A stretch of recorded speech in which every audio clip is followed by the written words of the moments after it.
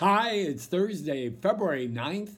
Happy 250th birthday to the 9th President of the United States, William Henry Harrison, who lasted only 32 days in office, the shortest presidency in U.S. history. You know how he died?